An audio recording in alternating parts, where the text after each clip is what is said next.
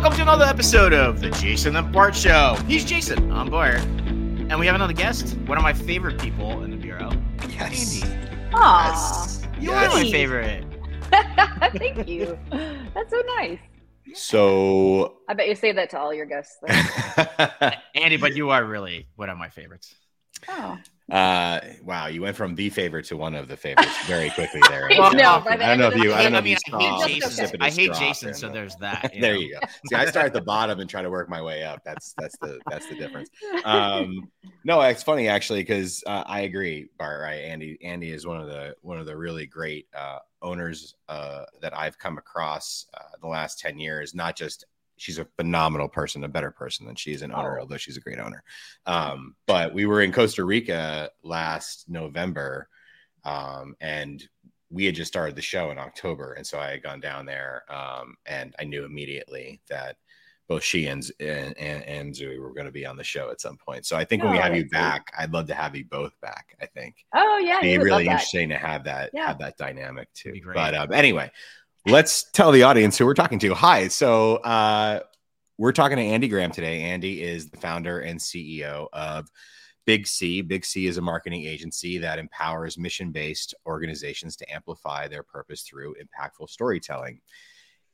She's been the founder and CEO since 2005.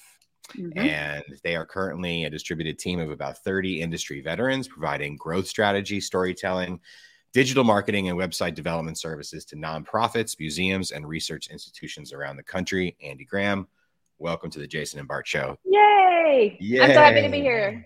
Always fun to talk to you guys. Someday we'll be able to afford all the sound laugh effects. Tracks. Yes, that's right. Exactly. Audience background. So 2005, right? Let's start there. As the founder and CEO of Big C, you've likely encountered a variety of milestones throughout your journey, right? Over the last coming up on almost 20 years now, right?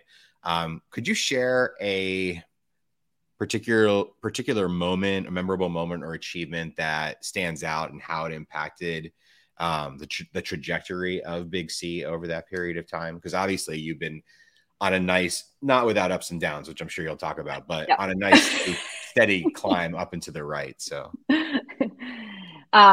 yeah, I think that's actually a great framing of it, because there are as many milestones as there are in the great perfect direction. There is just as many in the other direction. And so it really is the zigzag line that does slowly, on the average, we're on the median, we're moving up and to the right, but there's certainly some ups and downs. So I honestly think one of the very best things that I've done for the business was deciding to merge my agency in 2016. Yeah, with Zooey's agency. I had been solopreneur and mom to a very young child and a little bit older child for, the first 11 years, trying to build a business, but also maintain time for the family. And also, I didn't know what I was doing, because in 2005, there weren't a lot of people building websites at agencies. And so we were all just trying to figure out what that looked like. And so the process surrounding it, the tools we were using, all those things were just kind of a wild west. And I was tired, and I probably hadn't taken a vacation where I was fully disconnected in that full 10 or 11 years. I have a great story of being on a ski lift, answering phone calls from clients because a server was down and my lead dev who was doing DevOps wasn't answering. And, I'm just like, I'm on vacation, let me go. But, I think pulling in a partner, you guys know how active I am in our agency owner community. I love feedback, and it makes I love to share, but I also love receiving and reading everybody's really thoughtful insights and comments and experiences to help make decisions. And so having a business partner now is one of the best and just most rewarding things that I think I've brought to the table. And I know so many people feel the opposite. You never give up ownership. You never give up this and never give up that. But the quality of life that I have now is so astronomically better than it was when I was a solopreneur that there's no money in the world worth still being here, even if I was the king of the mountain on the top by myself. So I really love having somebody who's in it with me at the same commitment level, at the same capacity that I am. So because it's kind of hard to go to your employees to do that. Yeah, it's literally lonely at the top, right? Mm-hmm. Yeah, it's lonely at the top. Yeah. And I think I actually lost an employee who was like, I can't take the stress. Like, I know everything going on. She was our lead project manager in that, like 2012 or something, when we were going through a tough project build. She's like, I can't handle like knowing all of it. I don't want to know all of it. I just want to deal with my window, you know? Okay, I don't know who to talk to. What led up to the merger itself? I know obviously having a partner, but like what actually like transpired a little bit to that merger? Sure. They were another local agency. So we were competing for a lot of the same projects in the Tampa Bay area. So anytime there was a museum or an education or a, you know, higher ed, or there was a business, you name it, like all of the public institutions, we were competing always with them. Like they were always on the roster of agencies we were competing against. And I knew our strengths versus theirs. And I knew their strengths versus ours. And what I honestly liked was that Zooey is very much a sort of behind the scenes operator. Yep. And he is extremely invested in culture and really maintaining connections with our team. It's something I probably don't excel at. I'm probably giving myself like more credit than I deserve by saying it so lightly, but I know that it's like vital and I really put a lot of energy into it, but I'm not the most, I don't know. I'm a very direct person. And so I know that I rub people the wrong way sometimes when I'm being so direct. And so he is soft and just squishy and lovable. And he's one of the most kind, truly to the core humans. And so I think we really complement each other well. So anyways, we'd seen each other a lot. We started having lunches together and we called it co-commiseration, where we'd kind of talk about things. We were, of course, sharing client things and, hey, don't take them if we just fired them. You don't want to take this one on, that kind of a thing. But also talking about great talent and things like that. And at one point we're like, why are we just not doing this together? Mm-hmm. Why don't we, you know, you have this team that complements our team in this way. Let's figure out how we can do this better together. So they had obviously solved some of the problems we were struggling and vice versa. So it was really just sort of a fortuitous, we had both, I think we both had like between 11 and 13 employees at the time. So it was a pretty much a merger of equals that brought us up to the next, you know, doubled our size. That's great. You had, and that's the only merger you have, or did you guys bought another little company too, not long ago, right? We've done a couple. Yeah. So okay. We actually acquired a Shopify development agency in 2019, I think, something like that, where they had a partner who was kind of looking to make an exit. He had built a great company. They had some really big clients that were on their roster, and a great team. And we acquired them, helped them build a little bit, and a year later we actually sold. So we sold it back to once we righted the ship, then he was like, could I buy it back from you? And we're like, sure, not a problem. So that's it. That's definitely an interesting way to go about it.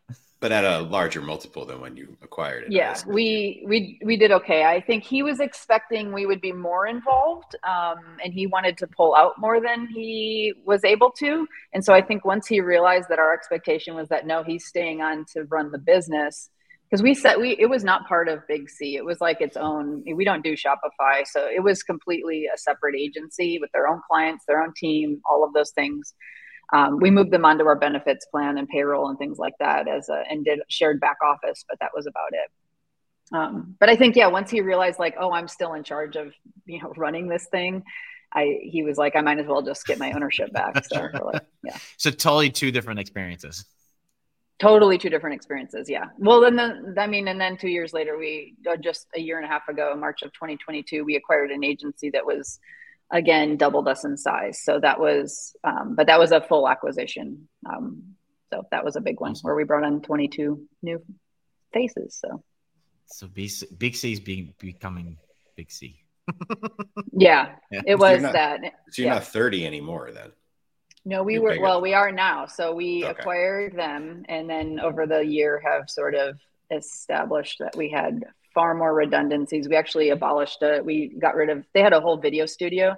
We didn't want it in the acquisition, and we tried to separate it out, but it wasn't its own LLC. And so we had to take that team and all the equipment, but they had their own P&L, and it was a 4-person team, and they were losing between $20,000 and $40,000 a month. Oof. And so within the first 6 weeks, we were like, we're done. We're going to finish these contracts and walk away from that piece. So I think Jason just killed over. No, it was the second part. I'm very happy to hear it only took them 6 weeks. A lot of people would take a lot longer. Yes. But that was a big culture thing because, they were promised everybody was coming over with the acquisition and we weren't going to lay anyone off, and the numbers, we couldn't sustain it. That was ridiculous. So it was tough. Jason, I'm going to hit up to you there, sir. Sure. We kind of talked a little bit about strategy and decision-making that kind of led to your growth. A lot of it's through like M&A. But operating a success, you talked about not being, and you and I are a bit alike like this, can be direct and probably can come across a little bit less personable than we intend to sometimes, right? So like totally feel you on that. But we know that building a successful agency requires having like a super strong team, right? And that means softer skills like culture and values. It means, harder skills like aptitude and capability and so on, competency and so on and so forth. How do you approach team building? What qualities do you look for when you're bringing somebody onto the team? I guess this could be both production and I guess leadership and management. Certainly as you've grown, you've established probably more of a management layer too. Yeah, we definitely have a management, and we have a management of management layer. So it is, everybody wants a path upwards, but at small agencies, there's not always the next step upwards. And so that is a tough thing we struggle with for sure. We can't we're not growing at a pace where we're adding 5 new roles every 6 months so that there's always a new managerial role or next step. But we tend to hire, we've had incredible luck hiring outside agency life. So we are looking for a non-traditional path to becoming an expert in whatever area of focus that we're hiring for. So we have a PhD in English who runs our creative department. I have a PhD in English who actually taught herself Python and is the most badass SEO you will ever talk to in your life, running our SEO department.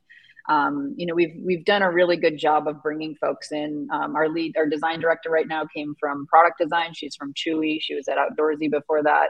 So it's I tend to find people who, when we hire people from agencies, a lot of times we expect they're going to bring in all kinds of great ideas and how wonderfully the agency they were at was doing things. And you find that they're just like, just tell me what to do and how to do it. I hated how we worked at this other place. And so it doesn't really behoove us, aside from the fact that they're used to the cadence, pace, and often context switching that's required at an agency. That's a little bit different when you bring somebody in from outside agency life. But that's one thing we look for. And we also find those people are a lot more aligned with the culture that we're trying to build, which is not a traditional agency culture. I know that sounds crazy and you'll cringe at this too, but like we have 32.5 booked hours a week for people. That's it. Like everything else is gravy. And so we have a lot of flexibility in scheduling. We have low expectations from that sort of how much time you're putting in, but I have extremely high expectations from quality. And so I'd rather hire somebody who knows their area of expertise and less about how to game the harvest time clock and things like that, which is what a lot of agency folks bring in. So then I assume your pricing is not based on time and materials. The majority of it is something else. Yeah, we have the most complex pricing that you could possibly imagine. Some of it is time and materials. So yeah. Gotcha. It's the full menu. It is the full menu. If you name a pricing strategy in any capacity, we use it in something. I have media, we have commissions, we have, time and materials, we have fixed fees, we have value priced, which I think is fixed fees. Let's all be honest. We have, I have media commissions, but we also have margin on media stuff that we sell. So there's both of those. And then there's, I don't know, it's everything. We have retainers, lots of retainers. Your PhDs in English must be excellent with ChatGPT. One is, and one is not. Interesting. Huh. And Interesting. what is? They are definitely going to watch this, is? and so they'll know. One of them is an SEO who's like, how much more can I do? How much faster can I do it? It's all about production and getting it into the world. The other one is an English, literature, every word matters, generative AI could never do what we do. And so I think that's a struggle because I hop on every single bandwagon. I'm a salesperson's dream when it comes to SaaS. Like, you put something in front of me, shiny object, and I'm like, yes. So this will automate it. Yeah, exactly. So what I've been doing is like finding use cases in our workflows. I actually took over 2 client projects in the past 6 months just so I could figure out places in the workflows that I could incorporate different AI tools. Mm-hmm. And I'd spend, even though our budget was maybe 2 hours to do a task, I'd spend 6 testing it across different tools, see what works, see what didn't. And then I'd write a little SOP on like, hey, here's the ChatGPT login. Here's what we're doing to run the analysis on this survey that we sent out, that sort of a thing. So we've figured out points in every single process that we've set up, AI to help us speed up. And then one of the tasks that I'm sending out to all of our creative leads, so design director, development director, and content director, are a plan for AI for the next 6 months. Like, what are you doing now? What are you testing and experimenting? And what do we expect will be the outcomes of it? And then how are we measuring those things? So we're setting up meetings to get to that point next. It's ironic because when I graduated, I was an English major and business econ major, but as an English major, everybody was like, you're never going to find a job in the real world. Like, maybe you'll be a teacher or whatever. Certainly not going to be a developer. And so it's, when you said that one of the PhD in English had taught themselves Python, I was thinking to myself, it's ironic that the best prompters using ChatGPT to code will be people who can articulate the best prompts, right? And those are probably going to be English majors. And it was funny because I had to explain that to our copywriters as well, who are copywriters are both they're both master's degrees, right? So they're the same way. They didn't want to touch it. And so I kept telling them, like, you guys don't understand. You can get better outputs out of this than anyone else who's using it because you know what to ask for it to change. You know how to use language to describe things in a different way. So what Bart always says, and he's so right on this, is people who understand that it's augmentative, right? Instead of it's not going to replace but it's additional, it's enhancement. I mean, for the longest time Jason and I had this conversation about, the people are going, oh, prompt engineers. I'm like, for the moment, yes. But end of the day, everybody's going to be one. Everybody's going to use it. And then and the better you understand language and how to talk or actually say things, the better you're going to be at it. That means copywriters are perfect people for this. You know what I mean? Like, they're perfect to do this. They just got to get over that hump of, this is not replacing you. This is just helping you and making it faster. We actually just we're working on a client. We're actually working on something like that with AI, and it was spitting out some funny things, but then we got, within 5 minutes of changing things in language and changing that, we got to a point where it's, for the client, it's making sense for them. They're like, yeah, this is great. And we can actually sell it this way for that project. And it works. And it's like, we did that in 5 minutes instead of trying to figure something out over a week. You know what I mean? Like, it just speeds up the process, but you still got to be there. You still got to do that.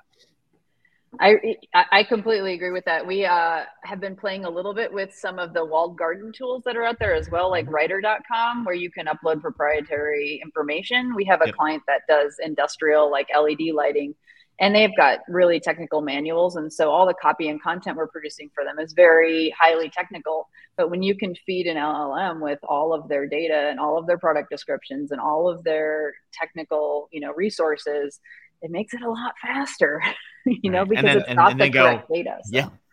Take this boring, really technical document. Can you make it funny? Yeah. You know what I mean? Like, and all of a sudden you have this fun documentation that actually is technical, but also funny at the same time. If you do it, correctly. That's, I just think operationally, like, it's the thing that's going to allow you to still let people work a 32.5-hour week. 100, 100%. You know what I mean? And like, that's how we are able to do these things, because the clients their expectations don't go down by a half a day. Nope. Right, so. We have them asking us more like, why aren't you doing more for us now that these tools are available? Right? Why are we still only getting 2 blog posts a week or whatever that is? So it's a lot, but we recently decided to niche into the mission-driven organizations. It's a lot of factors leading up to that, but just being tired of, we love our mission-driven orgs and we have a really good product there. And so I'm working on sort of a framework that outlines what the marketing product is that we sell to them right now. And so that's the classic use case of if we can do more with less, those are the people we're going to do it for. But the truth is it's a testing grounds, right? So I have a year or two to figure out how can I do so much more with less that now we can offer that to entirely other industries who are also at this level. So I really, really, really, we have a couple enterprise level clients and we have a lot of mid-market clients and we have some SMBs. I love our SMBs and small mid-market clients the most. They have passion. They're interested in the results. They care about what we're doing. Sometimes it's overbearing, but that's why that perfect sort of entry mid-market person or group or team is where we like to be, so that they're like interested, but they're also knowledgeable. They have some level of experience and expertise. We're not their first agency. We might be their third, something like that. So, yeah. When you say mission driven, are you talking about B Corps and 501c3s or? Yeah, mostly 501c3s. We do have some B Corp clients as well. We work with nonprofits that are actually in spaces that you might not consider. And so we have nonprofits who are just affordable housing providers. And so they don't do fundraising per se, but we're just, helping them with affordable, brand building and things like that. We also have a client that's an insurance company that's a nonprofit that's been around since 1862. And it's like a fraternal brother of Serbian something or other or something, so it's, you don't know that these like actual, what you would think to be a for-profit organization were originally, a nonprofit. And so we still use a lot of the tools and technologies, and we still have clients across a lot of different industries, but that is slowly changing as we wash out. So yeah, would never imagine insurance to be a nonprofit. Exciting.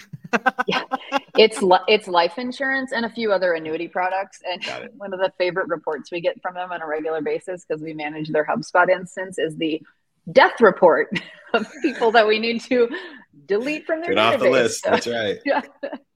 Oh man, it's funny. Can you talk about? We talked about sort of a milestone, so a little bit of a positive, right? Can you talk about a unique challenge that you faced over the years as well, and sort of how your leadership team and yourself sort of collaborated in their respective roles to overcome it? That's a good question. This past year has been that for us. It has been one of the most challenging years, integrating two agencies with the economy completely freezing up and all of our deal flow slowing down.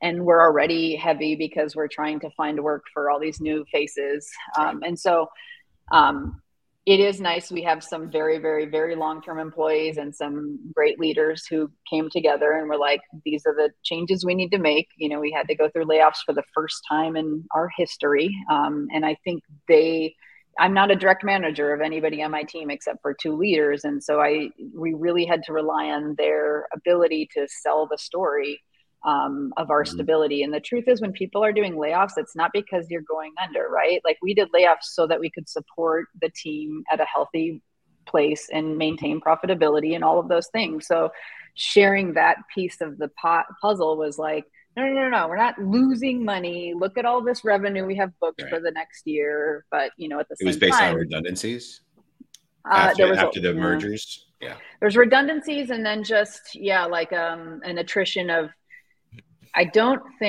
will say this, I do not think we did our due diligence as well as we should have before the acquisition on the client relationships. And I think that the way that they worked with their clients was very different than the way we worked with our clients, even though we're selling the same products. Got it. So they were very much in a vendor relationship with their clients. They didn't track time. So their team did not love that we had to start tracking time. And they were just bending over backwards to do anything their clients asked. And so when we had them start tracking time, and we'd see that, like, you're over servicing these clients by almost double. And that's not fair. And so then we had to start making changes to the client relationships. We started realizing we are far overstaffed. These people who were working 40 hours really only should have been working 10 hours or whatever that looked like. And so the more data we had month after month started revealing a lot of both bad client fit and bad people fit when it came to sort of servicing those things. So I feel really strong. We still have a lot of the core folks who kind of helped us wade through all of that, and also the client transitions that had to happen, because obviously there's a lot of moving points of contact and things like that. Sure. So It's been good. But now we're in a better spot now, I think, than we have been in a long time. Like the past 3 months have felt really solid. I know our production team are super busy, so they don't feel great about it, but I'd rather they feel super busy than worried about like, are we going under? You know, what's happening here. So yeah, it's always the toughest. With those challenges, what kind of professional development have you done or doing currently that kind of progressed over those years and just like helped you with those kind of challenges? None. Trial by fire. Attending bureau events and webinars and things like that. I mean, I do watch a lot of things. I've gone through some of the manager tools and things like that. I don't feel like I am professionally trained to do what I do in any capacity. I read a lot. I learn a lot. I read a lot. I listen to a lot of podcasts. That is an answer. I mean, that's not to say you don't do it. Yeah, exactly. That's not. I think most of us are self-taught to a large degree. It's been super helpful to have this community of bureau of agency owners to lean on with the bigger questions. And, I've been doing it, like you said, almost 20 years. And so I feel like every lesson I've learned, I've been able to move forward from and approach in a different way in the future. So that was just thinking about, we spend a lot of time as leaders thinking about how do we give access and opportunity to our teams in terms of their professional development. But to your point, think about Andi Graham, founder and CEO in 2005, and now think about her today. Oh, yeah. You're not the same person from like your experience and everything, but you've also had to iterate across 2 decades now, right? Your clients change, the industries you're servicing change, your services have changed, the people you work with have changed. That's a lot of change, right? And a lot of iteration. So don't sell yourself short. Reading is probably the best way to adapt. To be fair, I just want to interject that we do have 6 clients who have been with us since then. So the clients have changed, but a lot of them have stayed exactly the same. We're on like round 3 of website redesigns for a lot of clients right now. So, That's awesome. That's awesome. I mean, Jason, I don't know you have those long claim clients, but we turned 13 this year and we have somebody that's been with us for 12. So it's always nice to have like this long term. The legacy clients. Yes. Yeah. And it's always fun to like go get them. For sure. Yeah. Andi, this was awesome. Thank you so much. We got one final question for you before you go that Bart asked to every guest. So first of all, where people can find you. So do the plugs. Plug yourself. Good. I'm at Big C. I don't know where else you can find me. AndiGraham.co, but I don't really use that. You can find me on LinkedIn, Andi Graham at Big C. With an I. All about. Yeah. I don't use Twitter. I don't, X, it's not Twitter Andi. Anymore. It's X. Come on. And that's exactly why I don't use it. Yeah. Our final question, which is always the fun one, is what are you currently obsessed with? This is going to be, I assume I can go personal or professional. You can go anywhere you would like. You like it when it's not work. Okay. It's more interesting. Yeah. This is a deep obsession. Like my husband is very sick of this. I have planned our entire life starting the day my daughter moves out of the house. She is 14 and starting high school in 2 weeks. And I already have the RV we are buying, exactly the route we're taking around the US, a list of campgrounds and places we're going to stay. I'm between 2 different models, to be fair, but we need to go check them out in person. But like, I'm already in the like owner groups on Facebook. Like I'm in it. So, and I'm just envisioning our life. We love it in the woods with our coffee. All I see is there's Andi constantly on her phone has a counter that's just counting down like 4 years from now, though. Yeah. Right. Yeah, exactly. And he's like they're not even going to make those models. Like those models are going to be obsolete. She's like, honey, it's only 3 years, 11 months, 27 days, 14 hours. I love it. That's awesome. So, yeah. I love this kind of. It's Jason's 2 in a row now. 2 in a row. Those are 2 good ones. Yeah. 2 good ones. I love it. It was Todd Dynkirk last week from 4 Kitchens. And it was something. That episode is out, so you should check. I gotta go watch it. Yeah, I love Todd. Andi, thank you so much. Thank you. Yeah. This was amazing. Fantastic. It's awesome. It was good to talk to you guys. For sure. We'll do it again. We'll bring Zooey on for sure. Yeah, that'd be awesome. We'll do that next year. Awesome. Thank you. Thank you so much. And we see you guys bye guys. next time. Bye everybody.